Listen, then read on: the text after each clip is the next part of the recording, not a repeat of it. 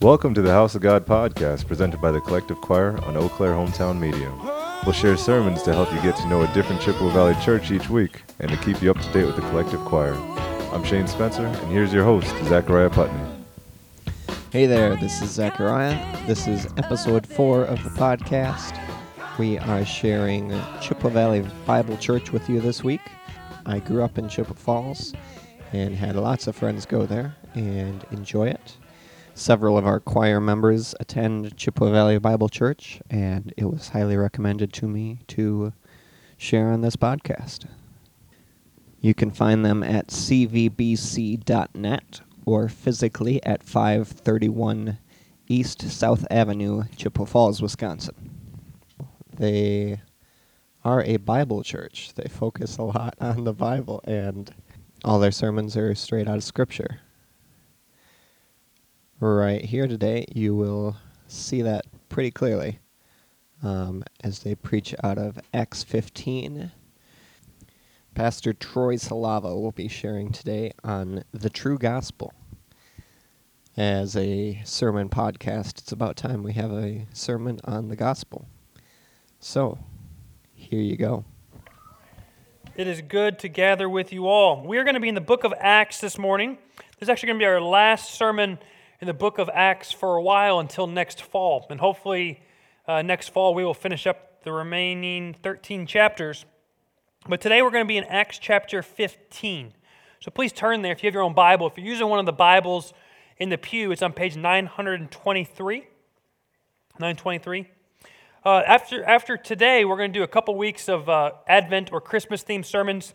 And then starting in January, we'll pick back up in Mark where we left off last spring. So that's where we're headed. But this morning, we're going to read the entire text here of the passage, Acts 15, 1 through 35, and then we're going to preach about what this passage means and how it applies to our lives and our church's life. Acts 15, 1 to 35. This is the word of the Lord. But some men came down from Judea and were teaching the brothers, unless you are circumcised according to the custom of Moses, you cannot be saved. And after Paul and Barnabas had no small dissension and debate with them, Paul and Barnabas and some of the others were appointed to go up to Jerusalem to the apostles and the elders about this question. So being sent on their way by the church, they passed through both Phoenicia and Samaria, describing in detail the conversion of the Gentiles, and brought great joy to all the brothers. When they came to Jerusalem, they were welcomed by the church and with the apostles and the elders, and they declared all that God had done with them. But some believers who belonged to the party of the Pharisees rose up and said, "It is necessary to circumcise them and to order them to keep the law of Moses." The apostles and the elders were gathered together to consider this matter, and after there had been much debate, Peter stood up and said to them, "Brothers, you know that in the early days God made a choice among you, that by my mouth the Gentiles should hear the word of the gospel and believe. And God, who knows the heart, bore witness to them by giving them the Holy Spirit just as he did to us. And he made no distinction between us and them, having cleansed their hearts by faith. Now therefore, why are you putting God to the test by placing a yoke on the neck of the disciples that neither our fathers nor we have been able to bear? But we believe that we will be saved through the grace of the Lord Jesus just as they will." And all the assembly fell silent, and they listened to Barnabas and Paul as they related what signs and wonders God had done through them among the Gentiles. After they finished speaking, James replied, "Brothers, listen to me. Simeon has related how God first visited the Gentiles to take from them a people for his name. And with this, the words of the prophets agree, just as it is written. After this, I will return, and I will rebuild the tent of David that has fallen. I will rebuild its ruins, and I will restore it, that the remnant of mankind may seek the Lord, and all the Gentiles who are called by my name, says the Lord, who makes these things known from of old. Therefore, my judgment is that we should not trouble those of the Gentiles who turn to God, but should write to them to abstain from the things polluted by idols, and from sexual immorality, and from what has been strangled, and from blood. For from ancient generations Moses had in every city those who proclaim him, for he is read every Sabbath in the synagogues. Then it seemed good to the apostles and the elders with the whole church to choose men from among them and send them to Antioch with Paul and Barnabas, they sent Judas called Barsabbas and Silas, leading men among the brothers, with the following letter. The brothers, both the apostles and the elders, to the brothers who are of the Gentiles in Antioch and Syria and Cilicia, greetings. Since we have heard that some persons have gone out from us and troubled you with words, unsettling your minds, although we gave them no instructions, it has seemed good to us, having come to one accord, to choose men and send them to you with our beloved Barnabas and Paul, men who have risked their lives for the name of our Lord Jesus Christ. We have therefore sent Judas and Silas, who themselves will tell you the same things by word of mouth, for it has seemed good to the Holy Spirit and to us to lay on you no greater burden than these requirements, that you abstain from what has been sacrificed to idols, and from blood, and from what has been strangled, and from sexual immorality. If you keep yourselves from these, you will do well. Farewell. So when they were sent off, they went down to Antioch, and having gathered the congregation together, they delivered the letter. And when they had read it, they rejoiced because of its encouragement. And Judas and Silas, who were themselves prophets, encouraged and strengthened the brothers with many words. And after they had spent some time, they were sent off in peace by the brothers to whom had sent them. But Paul and Barnabas remained in Antioch, teaching and preaching the word of the Lord with many others also. That is the word of the Lord. Let us pray. Father, open our eyes that we may behold wondrous things in your word this morning. Spirit, help us and sanctify us. Amen. These 35 verses in Acts 15, I believe, are the most important and foundational event in the New Testament besides the death and resurrection of Jesus. What we just read, I believe, is the most important moment in Christian history apart from the death and resurrection of Jesus. Because if this event would have not happened, if it was not in our Bible, you and I would probably not be worshiping here together in Chippewa Falls. You see, this passage describes the defense of the true gospel for all people. In a moment, we're going to look at the details of this fight and this debate. But if the true gospel would have not been fought here in Acts 15, most likely you and I would not be Christians. We would not be gathering this morning. So this event in the Bible, though we often read things like this just as a history, and we turn the page and we don't think much about it, this is crucial and monumental for Christianity and history and our lives. And this passage reveals the fighting for the true gospel matters. Not to change the gospel or edit the gospel, but the true gospel. And that's what this passage is about. So let me put it to you another way. Let me give you the main point. The main point is this: the true gospel of Jesus Christ shall not be added to or subtracted from. It alone is sufficient for salvation. The true gospel of Jesus shall not be added to or subtracted from. It can't be edited or tweaked because the true gospel is sufficient for salvation. This passage is a battle over the simple yet crucial question: what does it mean for a person to become a Christian? What does it take for someone to be saved from their sins? And Christians around the world proclaim the answer is the gospel. But the problem here is in our passage we have two types of gospels. There's a true gospel and a false gospel in our passage. In our story, one group, a group of Jewish Christians, believe one must receive Jesus and be circumcised. The other believe you must receive Jesus and Jesus alone, and you will be saved. Both are proclaiming gospels and teachings. Both are preaching, and yet only one of these groups is right. The question, how can I become a Christian? Or what is the true gospel? Or how do I find salvation and deliverance from my sins? Are the most important questions that anyone could ever ask. And this is what Acts 15 is about. We see in the first part of this passage, starting in verse 1, that a group of men from Judea came down to Antioch to begin to teach the Christians there at the church. And what did they teach and preach? Well, verse 2 and 5 tell us. Verse 2 says, they taught that unless you are circumcised according to the custom of Moses, you cannot be saved. And then in verse 5, it shows that. It says it's necessary to circumcise the Gentiles and to order them to keep the law of Moses. This group of men essentially are proclaiming that you must not only believe in Jesus, but also practice the Old Testament law to be saved. This is a false gospel. These men are attempting to add something to the gospel of Jesus. They are editing it or tweaking it or adding more obstacles to the gospel from their own wisdom, their own preferences.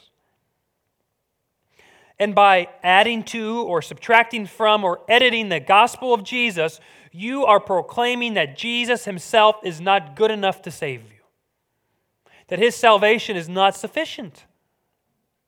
And this is a false gospel. So to put it very simply, the false gospel we read about in Acts 15 is this: Jesus plus the law equals salvation. This is what they were arguing. Jesus plus the law equals salvation. Now, these men were terribly wrong, but they believed they were being biblical. Many of these Jewish men were so used to being trained in their old ways of the Old Testament law that they weren't really sure what to do with it once they met Jesus. The problem is they didn't adapt well, and they're confusing many people, and they're mistaken terribly, because these men believe, yes, Jesus is great, he's necessary, but so is the Old Testament law. They put it on equal level playing fields.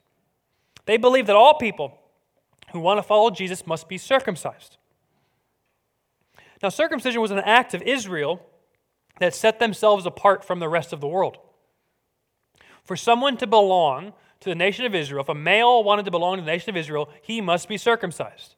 And then he would be identified as being an Israelite, part of the people of God, the nation of God. And then you would follow the Old Testament laws, dietary laws, Sabbath rules, regulations. Read through the first 5 books of the Old Testament and you'll see. That's part of the Old Testament. But now, Jesus, for example, when he came on the scene in Matthew 5:17, says he has come to fulfill the law. Yes, it was important. Yes, it's the Word of God. But now Jesus fulfills it and completes it. And now he's going to give a new covenant, a New Testament to his people. And men will not have to be required to be circumcised to belong to the people of God. No, now if you want to belong to the people of God, you simply believe in Jesus. You don't do all these other things to belong in the nation. No, all nations can belong because all nations can believe.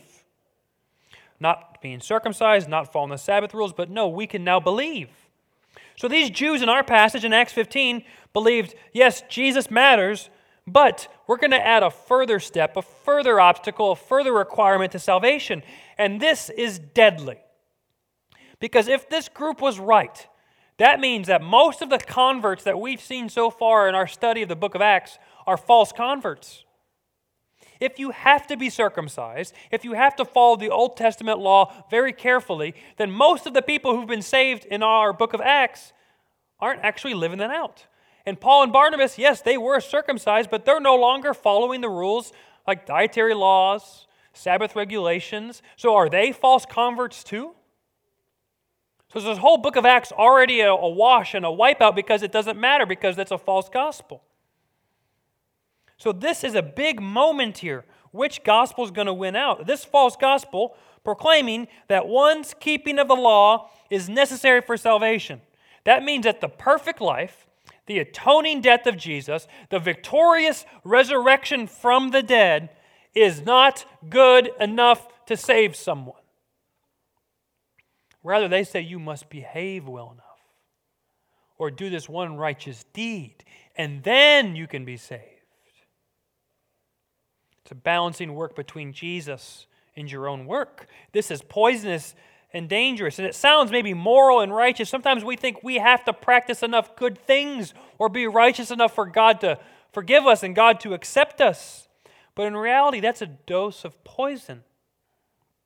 I mean, imagine having a glass of water and you see someone put in a couple drops of poison in there.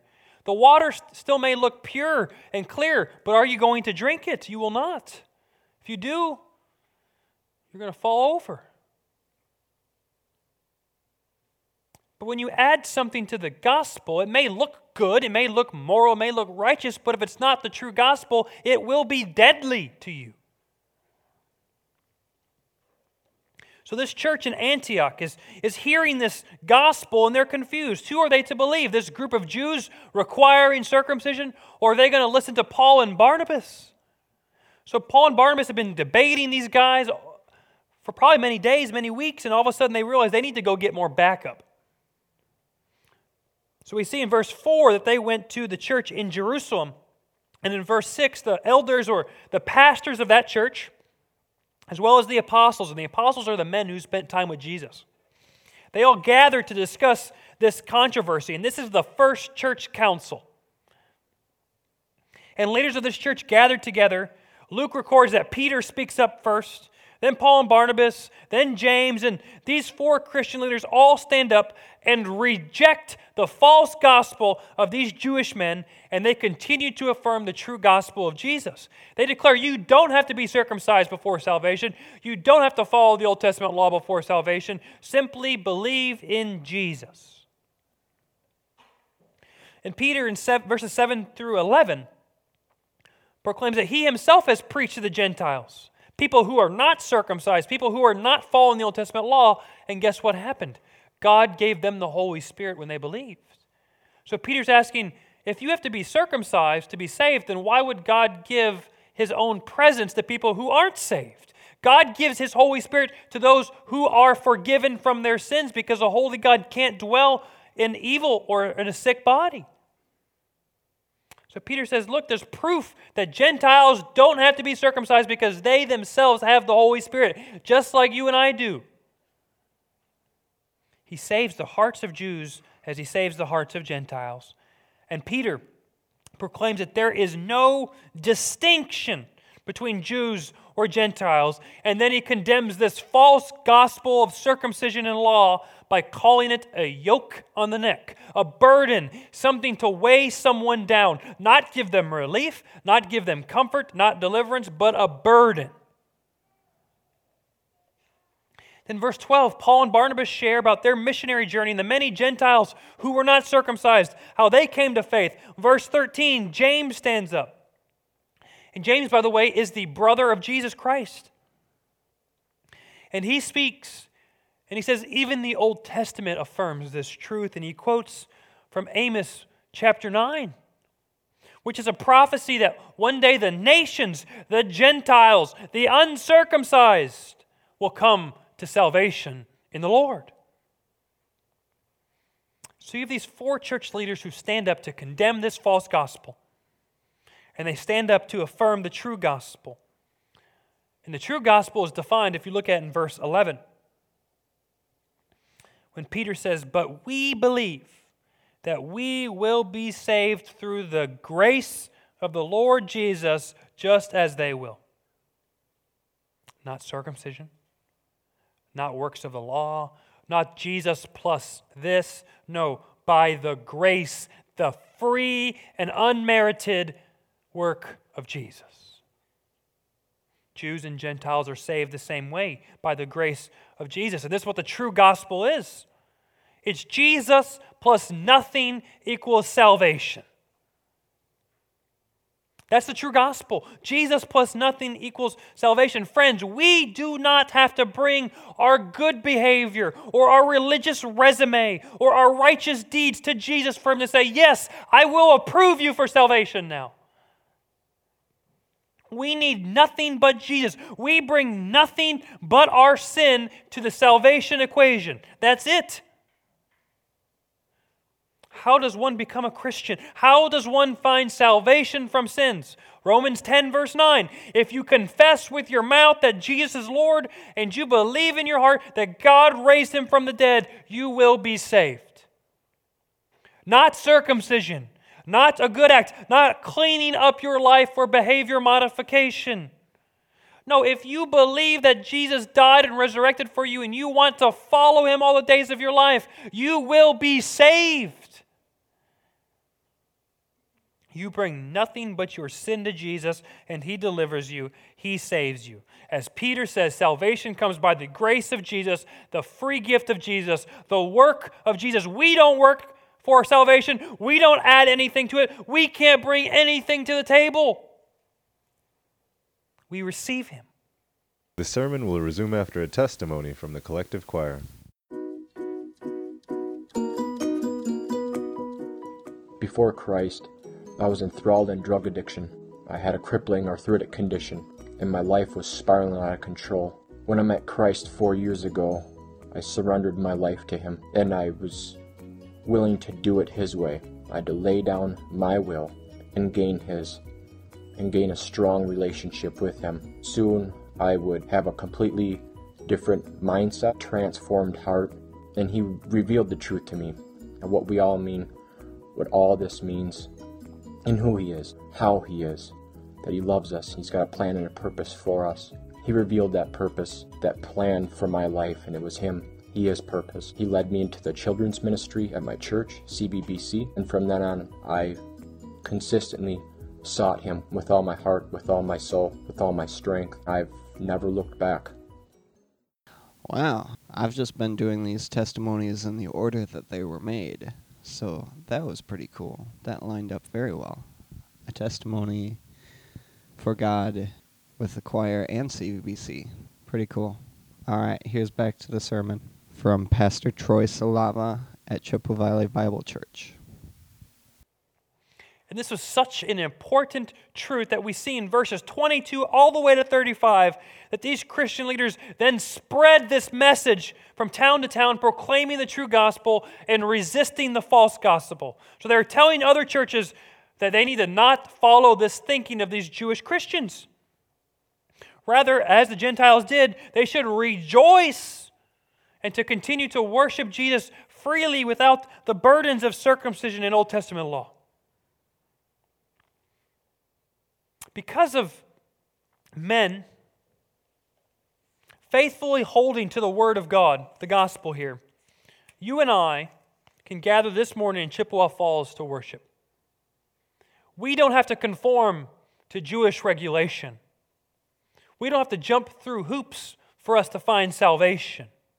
There are no other requirements except bringing your sin to Jesus, and then you are welcomed by Christ. So you and I can gather as Gentiles today because of this moment and because of 2,000 years of church history of people protecting the true gospel. Now, we are a church, a CVBC, that proclaims the true gospel, that Jesus died for our sins, that He resurrected from the dead, and those who confess that He is Lord will be saved and have eternal life. We preach that. And you have not, nor will you hear a man in this pulpit stand up here and say, you must be circumcised to be a Christian, or you must follow these dietary laws to be a Christian. Praise be to God, because Christmas is coming up, and cookies and... But you might be wondering, what is the point of this passage for me today? Is this simply just a read through a history book of a scene in Christian history just to appreciate it? Well, yeah, we should appreciate it, but what does this actually mean for you today? Because I don't think you are tempted, like these Christians were, to want to be circumcised to be a Christian. I don't think you're tempted by many of the Old Testament dietary laws. I don't think you walk around wondering, oh, should I do this? Should I do that? It's from the Old Testament. But I do believe that for the rest of history, until Jesus returns, we will face false gospels. There will be false teachings or false philosophies that try to grab our attention that in reality actually rob Jesus of His salvific glory. And as a Christian and as a member of this church, I'm called to stand up and fight for the true gospel and forsake all other false gospels, things that attempt to take away glory from Jesus. And this church will continue to preach the true gospel of Jesus, and we will fight for it and stand together and lift it up, for the true gospel is the most important thing. So specifically, I want to show you from this passage 2 reasons why Chippewa Valley Bible Church will continue to fight for the true gospel. That we will be a gospel-founded and a gospel-centered church because of this passage. And you may be tired of us always preaching the gospel. Sorry, not sorry. We're not stopping. We're going to preach and stand up for the true gospel. Here's the first reason why. Because the true gospel saves and the false gospel enslaves you. The true gospel saves and the false gospel enslaves you. Peter boldly proclaims that the true gospel of Jesus, that His grace is what saves us. That's what verse 11 is about. Salvation comes from the free gift of Christ, not Jesus plus anything else, not my own strength or my own record or my own wisdom or some other philosophy. No. Salvation comes from the grace of Jesus. And Peter and Paul and Barnabas and James and faithful Christians in our passage fought and defended and debated to keep the true gospel at the forefront of the church. Why? Because the true gospel, belief in Jesus and Jesus alone, is what saves someone. And that's the foundation of Christianity, the foundation of the church, and it's going to be the foundation of our church. We will defend the true gospel and we will stand up for it because this gospel is the only means for men and women right now who are destined and condemned to hell to be saved from their sins and adopted in the family of God to spend eternity with our good God. Only the true gospel can save someone. The only way for someone to be forgiven from their sins and to find deliverance is the gospel. There is no other option. Jesus is the only way. Remember those toys you give to your kids where they have to match shapes up with the hole. Once they get the right shape and it falls through the bucket, right? Well, I watched my son Haddon pick up a circle shape and he tries to stuff it through a square hole and it doesn't fit well. Or he takes the square shape and tries to stuff it through the triangle hole, and then he soon gives up out of anger. But he's got to understand that there's one right piece for each right hole. It makes sense. And for salvation, there is one and only one gospel. One and only one way to salvation. You can't force another gospel or another teaching or another philosophy to try to deliver you from sins and offer you the satisfaction that your soul's longing for. There is one piece that fits that soul, and it's the gospel. The only way for our sins against our holy God to be forgiven is to receive the sacrificial death of Christ on your behalf. That's the only way. And friends, some of you are living your life right now as if, as long as I do more good than bad, I will reach heaven. And you might be moral people in the eyes of society. You may not break many laws, or you give up your time and money. You buy coffee for others at work. You volunteer in the community. You avoid doing things that many of your friends or coworkers do, and people would look at you and say, yeah, you're a good person. You're moral. And you may be moral in the eyes of society, but the only way for you to find forgiveness before our holy God is through Jesus Christ. God does not need your good deeds. God does not need your righteousness to find salvation. No, all of salvation is the work of God. And the only righteousness you need is the righteousness of Jesus. And He has it, and He gives it to you freely, not with any effort on your own part. He gives it to you freely when you confess that you have sins and you need a Savior. Then you are clothed and robed and wrapped up in His righteousness. He doesn't need your righteousness. He doesn't need your resume or your good deeds or your religious attendance. The only salvation and the only righteousness you get comes by the gift, the grace of Jesus. So friends, you don't need to clean up your act to come to Jesus. You don't need to bring your resume and be good enough to find salvation. Friends, stop trying to live a good life on your own. Run to Jesus with your sins and your imperfections and your poor history. To think you must do good enough to have salvation is a false gospel. It's trying to fit a square peg through a circle hole. You can try all day you want. You can try every day, all year, your whole life, and guess what? It won't fit.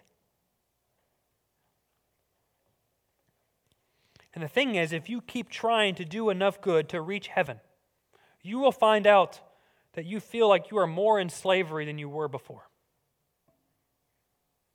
You will not find deliverance or satisfaction. You will feel like you are in prison. Also, there is no other religion or worldview or philosophy that can save you. You can't go through the religious buffet line and pick all the things you want from all the other religions and philosophies and put them together. Jesus is the only way. So trying to take some of this and some of that and some of this karma and some of this mysticism and some of this meditation, some of this self-help philosophy and this teaching of Jesus and this teaching of that guy and put them together on your plate, guess what? You won't find salvation. You may end up with more ideas. Great. You may end up with more knowledge. Fantastic. But you're just as lost as you were before and probably way more confused. And you will find yourself still chained to your sin, shackled by your sin. And the only way for you to be free of that sin and that burden and that yoke is to come to Jesus and receive the true gospel. So if that's you and you can hear me and you're trying all these things, you're trying to work towards heaven, you think you're a good person, you're looking at this religion or that religion, this self-help philosophy, this New Year's resolution is going to do it for you this year, whatever it is, stop. Run to Jesus. But brothers and sisters in Christ, that was all for you too. Yes, you probably have an awareness of these things.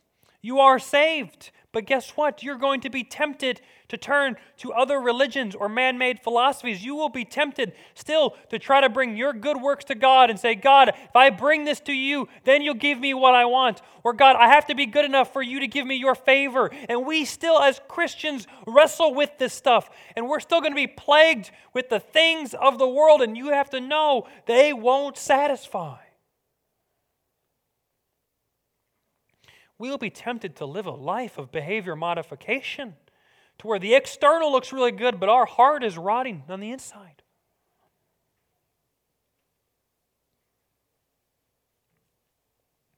And everyone who is within an earshot of me, listen to this. This is kind of the core. The only way for someone to be forgiven and satisfied and have an eternal life with God is through bringing their sin to Jesus and letting Him do all the work. That's it. If you want salvation, you come to Jesus. And that's why we will continue to preach the gospel every week, every day, because that's the only way people go from being condemned to hell in their own sins to being adopted, is by the preaching and sharing of the gospel of Jesus. The only thing that actually sets you free from your shackles.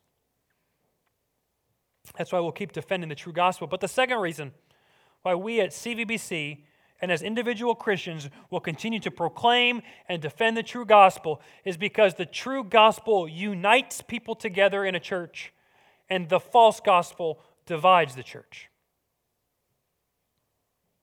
The true gospel unites the church. False gospel divides the church. Think of our passage. You have this Jewish men who are drawing a line in the sand saying, you must be circumcised in order to be saved, and thus you must be circumcised in order to belong to our church.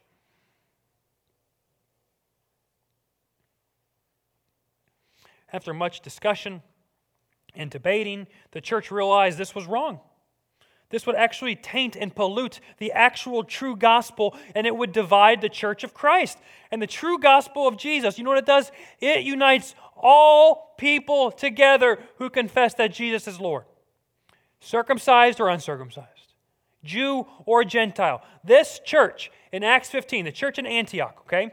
They had people from all different types of backgrounds and ethnicities and political persuasions. You had Roman elites, Jewish Pharisees who kept the law, and former pagan worshipers. And you had it all. And yet, the true gospel is what saved them all and brought them into a family where they could say, you're my brother and you're my sister. Any other gospel, any false gospel cannot unite people together like the true gospel can. The Jewish men in this story were trying to say, you must be circumcised to belong. You can believe all this other stuff, but if you don't do this one thing, you're out. Whereas the true gospel says, if you believe you have sinned and Jesus alone can save you, you are free to belong and you are free to be welcomed here. The church becomes a place of refuge, a safe place in a world of division and strife. We can come to a local church with differences and backgrounds and histories, and yet we can belong in a loving family because the true gospel has unified us. Thus, when we evangelize here, we preach the gospel here, we don't say, you must look like this, or you must have this view on this topic. No, we preach the gospel, the true and simple gospel. We don't set up an obstacle or an additional requirement that the Bible does not lay out. We preach the true gospel, and when someone receives the gospel, they are welcomed into what we call the universal church. All Christians everywhere united by the gospel. And they're welcome here at our church to sing and to gather and pray and come along other Christians, because the thing that unites us is stronger than everything else that could attempt to divide us. There is nothing stronger in unifying people than the gospel. Whereas the false gospel in Acts 15 says you must be circumcised to belong. And it's contrary to the gospel, contrary to the New Testament, contrary to Jesus. It's adding a requirement that will divide people and will weaken the church. And the church and Christianity will fail to be what Jesus called it to be. Thus, we proclaim the true gospel, and you don't jump through hoops for salvation. We don't ask you to look a certain way, to have a certain track record, to give a certain amount of money, to vote a certain way. James Montgomery Boyce said this: do you ever think that other people have to become like you to be saved? If so, you are probably far from truly understanding the biblical gospel.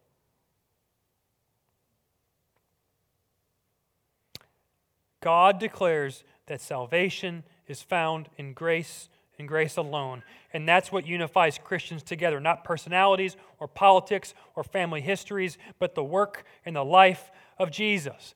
And CVBC family, you should be able to worship and gather and love and claim one another as brothers and sisters in Christ despite differences on things.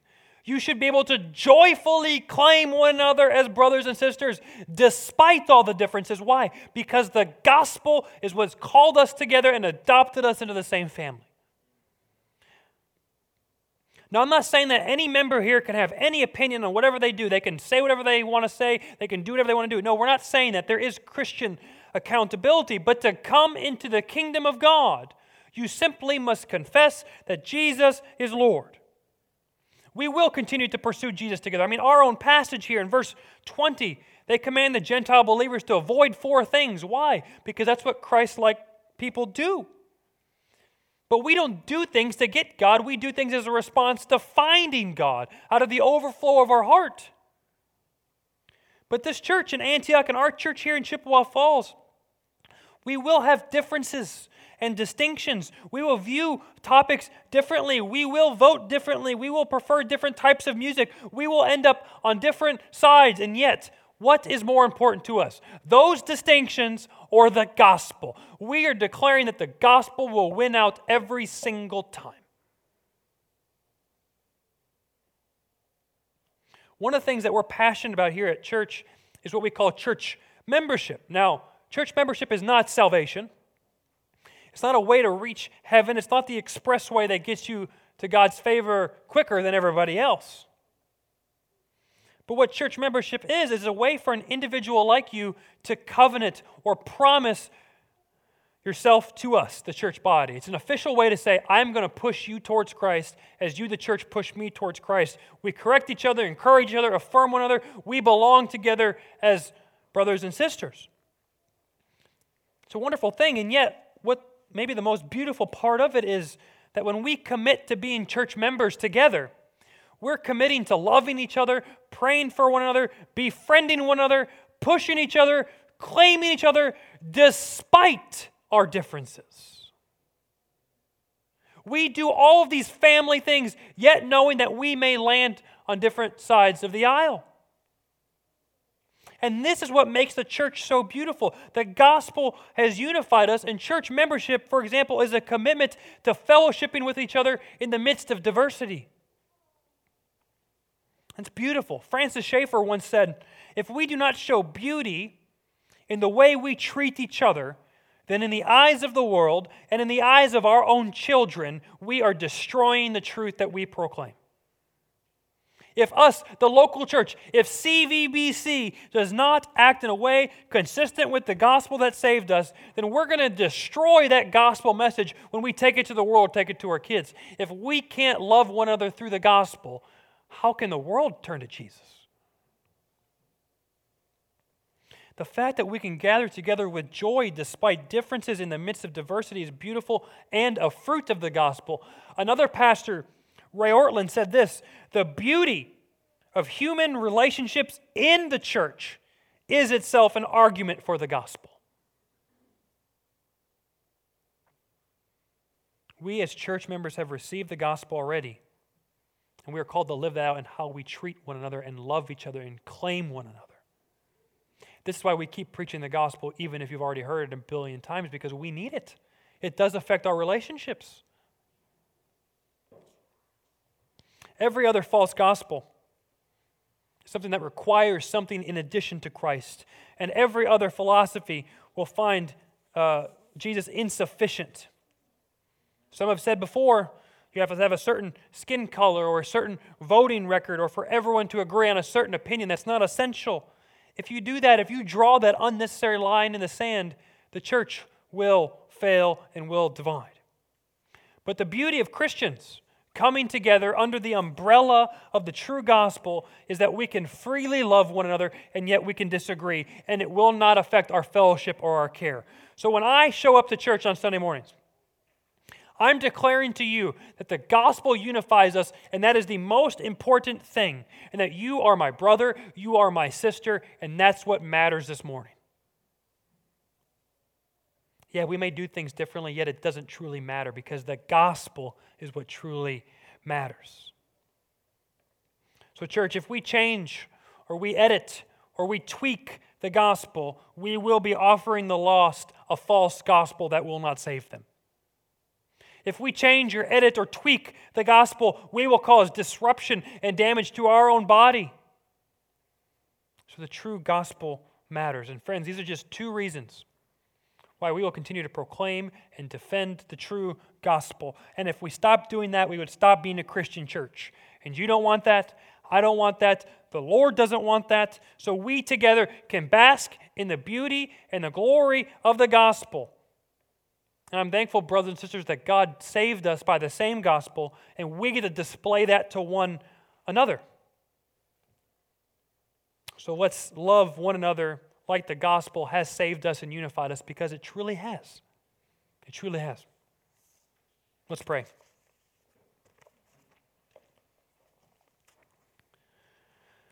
Father, thank you that you have demonstrated your love towards us, that while we were still sinners, your Son Jesus died for us. He would save sinners like us, and then you would call us to belong to one another. We can encourage each other, love one another, claim each other, weep with one another, rejoice with one another. We can do all these things because the gospel has united us. So let this church be a church that's unified around the gospel. And for anyone who does not know the gospel this morning, call them to salvation and to belong with us. We love you, Jesus. In your name we pray. Amen. Thanks again to Pastor Troy for sharing his sermon with us. Again, you can find them at cvbc.net or in person 531 East South Avenue, Chippewa Falls. Again, you can always check out the Collective Choir at collectivechoir.org. You can stream us on Spotify, check out our recent Christmas concert on YouTube. Thank you guys for listening, tuning into this podcast. Hope you had a great Christmas. Have a happy New Year, and please come join us in the new year at 6 o'clock on Monday evenings at Valley Brook Church for rehearsals and community. with the Collective Choir. Thanks for listening to the House of God podcast, presented by the Collective Choir on Eau Claire Hometown Media. To find out more about the Collective Choir, or the church you heard about in this podcast, please follow us on Facebook, or visit www.collectivechoir.org.